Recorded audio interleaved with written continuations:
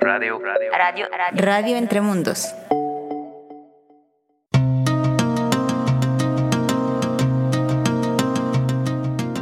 Desde Quetzaltenango, Guatemala, bienvenidos a todos y todas a Radio Entre Mundos. En esta edición nos acompaña la poeta Vania Vargas, quien leerá un texto de su libro más reciente. Además, te compartimos la historia sobre el tiempo que viví en Guatemala. Y antes de terminar de escuchar el podcast, espero que tengas energía para dar un paseo en bici, porque te contaremos cómo usar el servicio gratuito de bicicletas en el centro histórico de Quetzaltenango. Que disfruten de nuestro programa.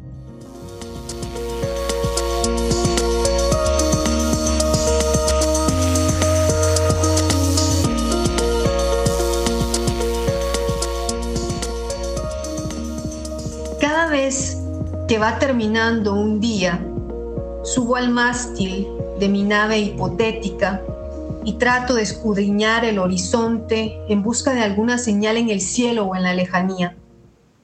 El panorama sigue cerrado desde hace varios días. No se ve respiro, no se ve salida. Es entonces cuando me asaltan con desesperación las dudas y se me alborotan los miedos, esa tripulación interna.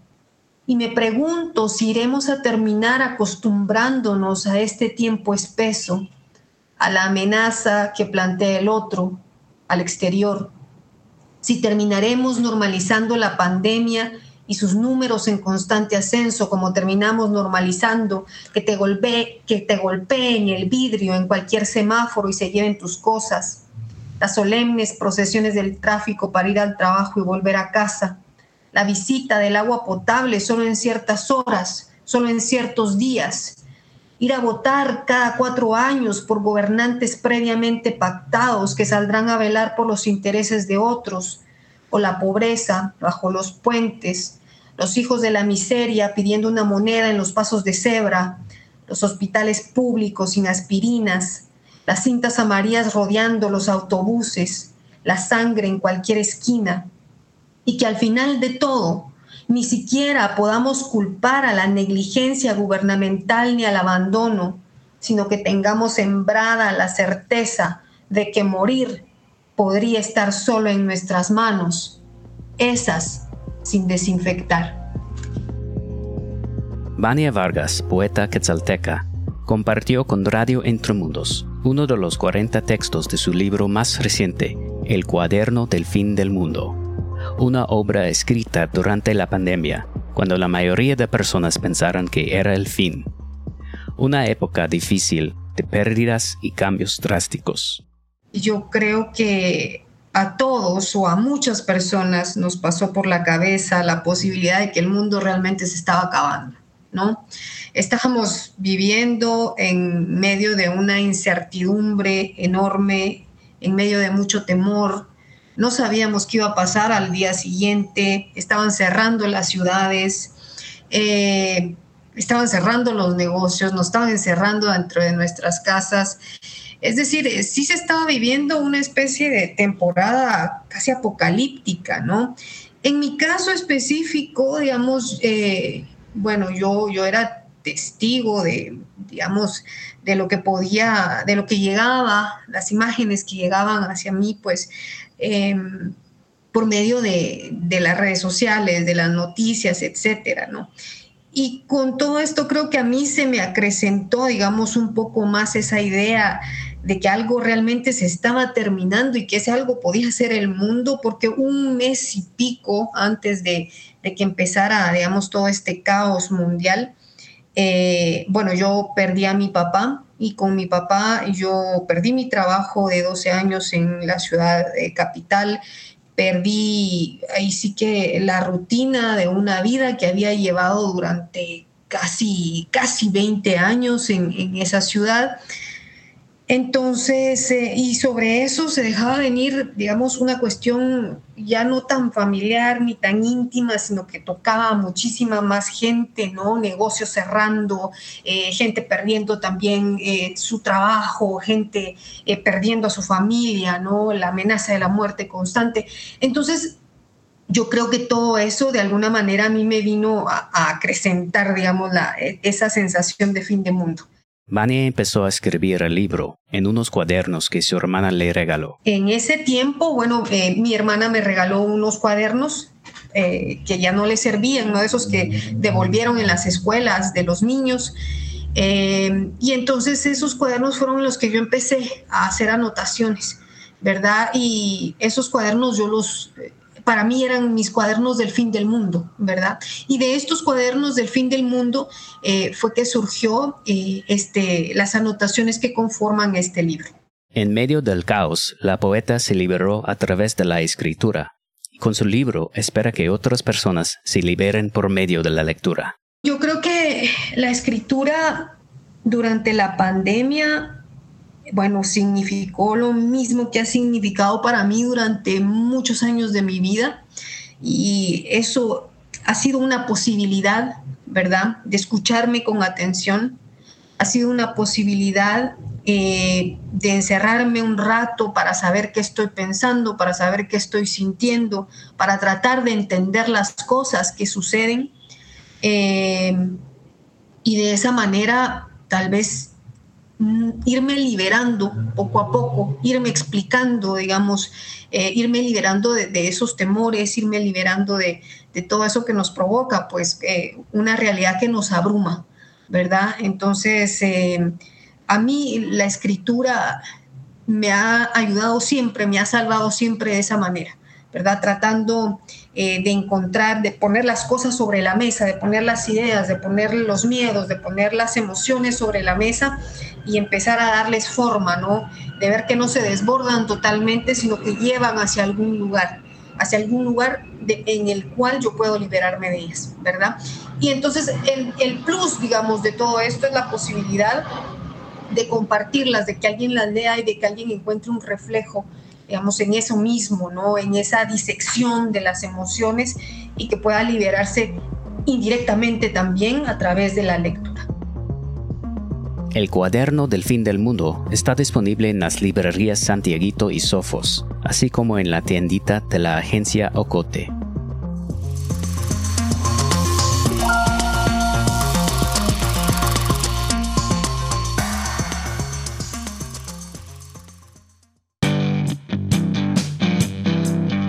Radio Entre Mundos es un medio multiplataformas. Te invitamos a seguirnos en redes sociales, Facebook e Instagram, y a leer nuestros artículos en línea en www.entremundos.org/revista.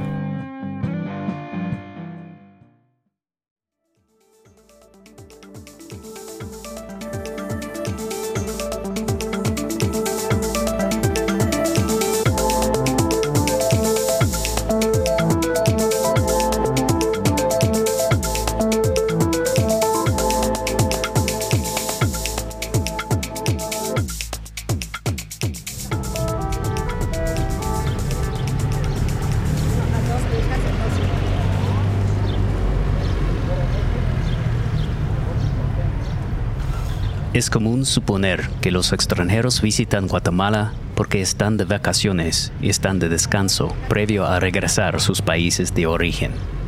Pero algunos buscamos otro tipo de vida. En mi caso, llegué a Guatemala desilusionado por los años del expresidente Obama en el poder y disgustado con el expresidente Trump.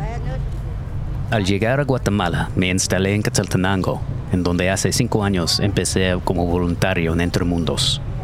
Colaboro con traducciones, redacción de artículos y la producción del podcast para Radio Entre Mundos, que escuchas ahora.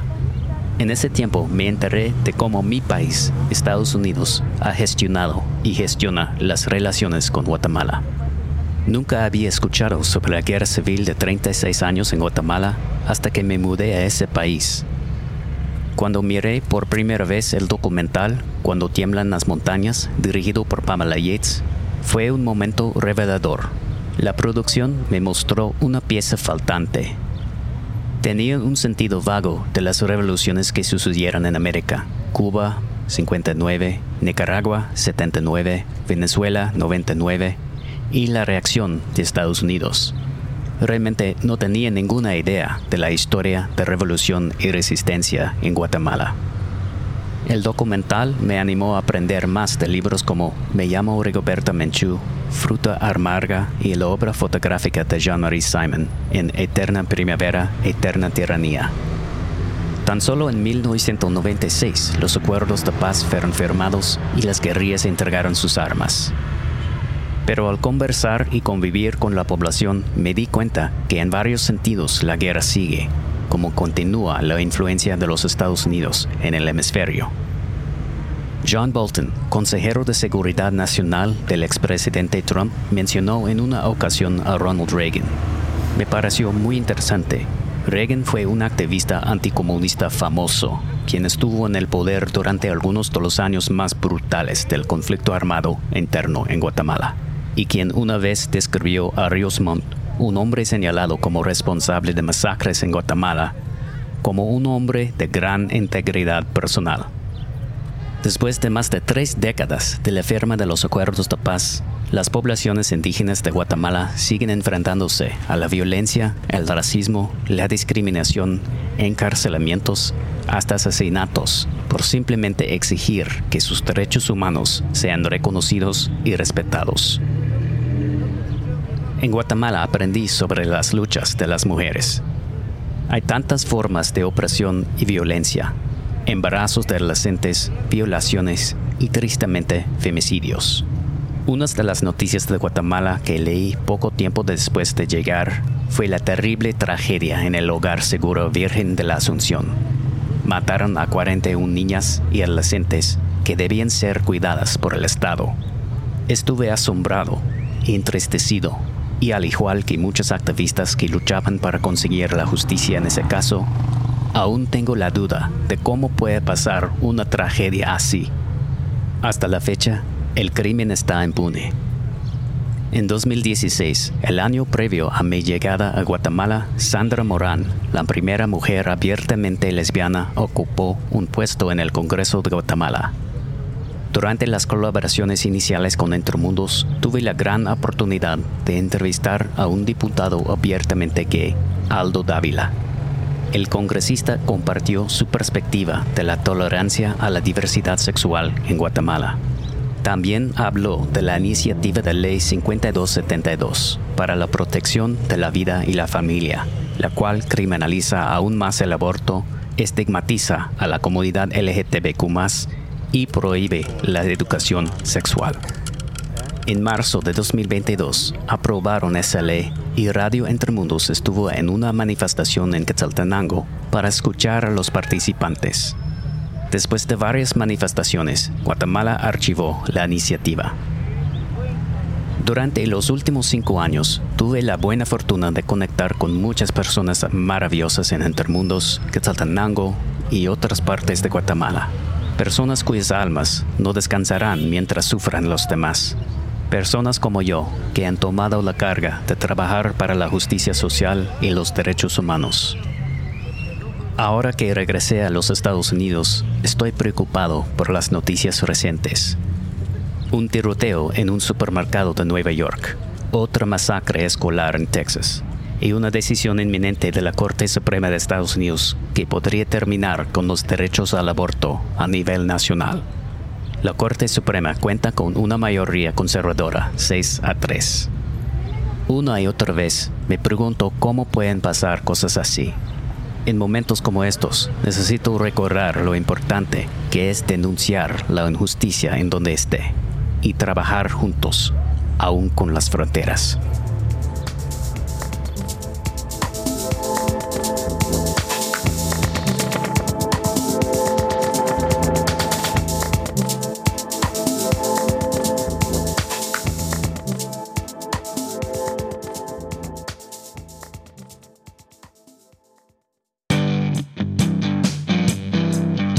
Radio Entremundos es un medio multiplataformas. Te invitamos a seguirnos en redes sociales, Facebook e Instagram y a leer nuestros artículos en línea en www.entremundos.org/revista.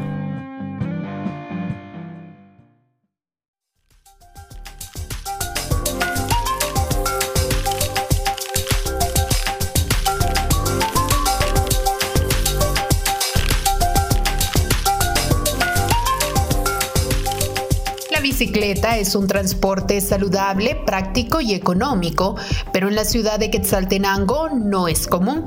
Para motivar su uso, el patronato del Centro Histórico y la asociación Sacándole Brío a Xela, con apoyo de ACNUR, crearon la iniciativa Bicix, que facilita el acceso a las bicicletas para turistas nacionales y extranjeros, así como para la población de Quetzaltenango.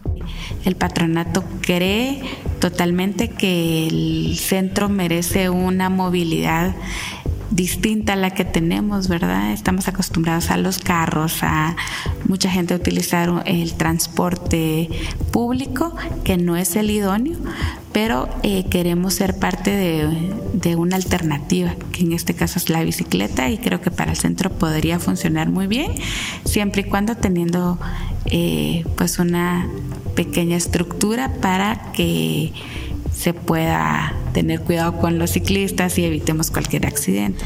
El propósito de promover que turistas nacionales y extranjeros usen la bicicleta en el Centro Histórico de Xela es revitalizar el área.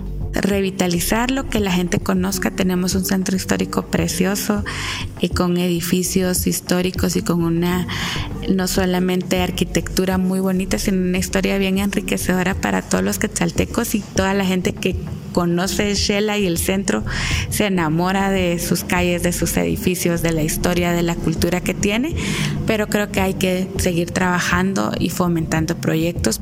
El centro en este momento está un poquito en abandono y hay muchas personas que se desarrollaban acá su actividad económica, pero se están retirando del centro y buscando otras opciones, ¿verdad? Por algunos problemas que el centro histórico les da. Tenemos primero que el parqueo es un poco el problema acá, ¿verdad? El descuido también de las calles, basura, el ornato que tenemos, y muchas de esos problemas también son las reglamentaciones que el centro histórico actualmente tiene para sus edificios o las estructuras inmobiliarias con las que se cuenta. Entonces son cosas con las que el patronato quiere incidir para fomentar a que la economía regrese, ¿verdad? Y se fortalezca, porque creo que es uno de los principales atractivos turísticos y culturales y económicos de toda la vida. Si te interesa usar la bicicleta y eres de Quetzaltenango, podrás obtener el carné que brinda Sacándole Brío a Xela con tu TPI en el parqueo de bicis del edificio Rivera. Si eres turista nacional o extranjero, recuerda que solicitas el uso de la bicicleta en Casa Morazán con tu DPI o pasaporte. En ambos casos el servicio es gratuito. Nosotros como patronato del Centro Histórico queremos que este proyecto pueda llegar a la gente que viene a conocer Quetzaltenango, ya sea turistas nacionales o extranjeros, y en este momento pueden ellos acudir al Hotel Casa Morazán, que se encuentra dentro de Zona 1, a una cuadra del Parque Central, llenar el formulario y ya poder obtener el servicio de las bicicletas, que es totalmente gratuito. Esta es la primera fase del proyecto. Se espera poder contar con una sucursal que también sea un taller para bicicletas para la gente que lo necesite. Ahí se van a estar dando las bicicletas de Bicix y esperamos que ya pueda ser también para la población en general y que la puedan utilizar dentro del centro histórico y puedan conocerlo, ¿verdad? A mediano plazo, el proyecto pretende hacer mapas para el recorrido de la ciudad en bicicleta y crear empleo para migrantes y retornados de la ciudad.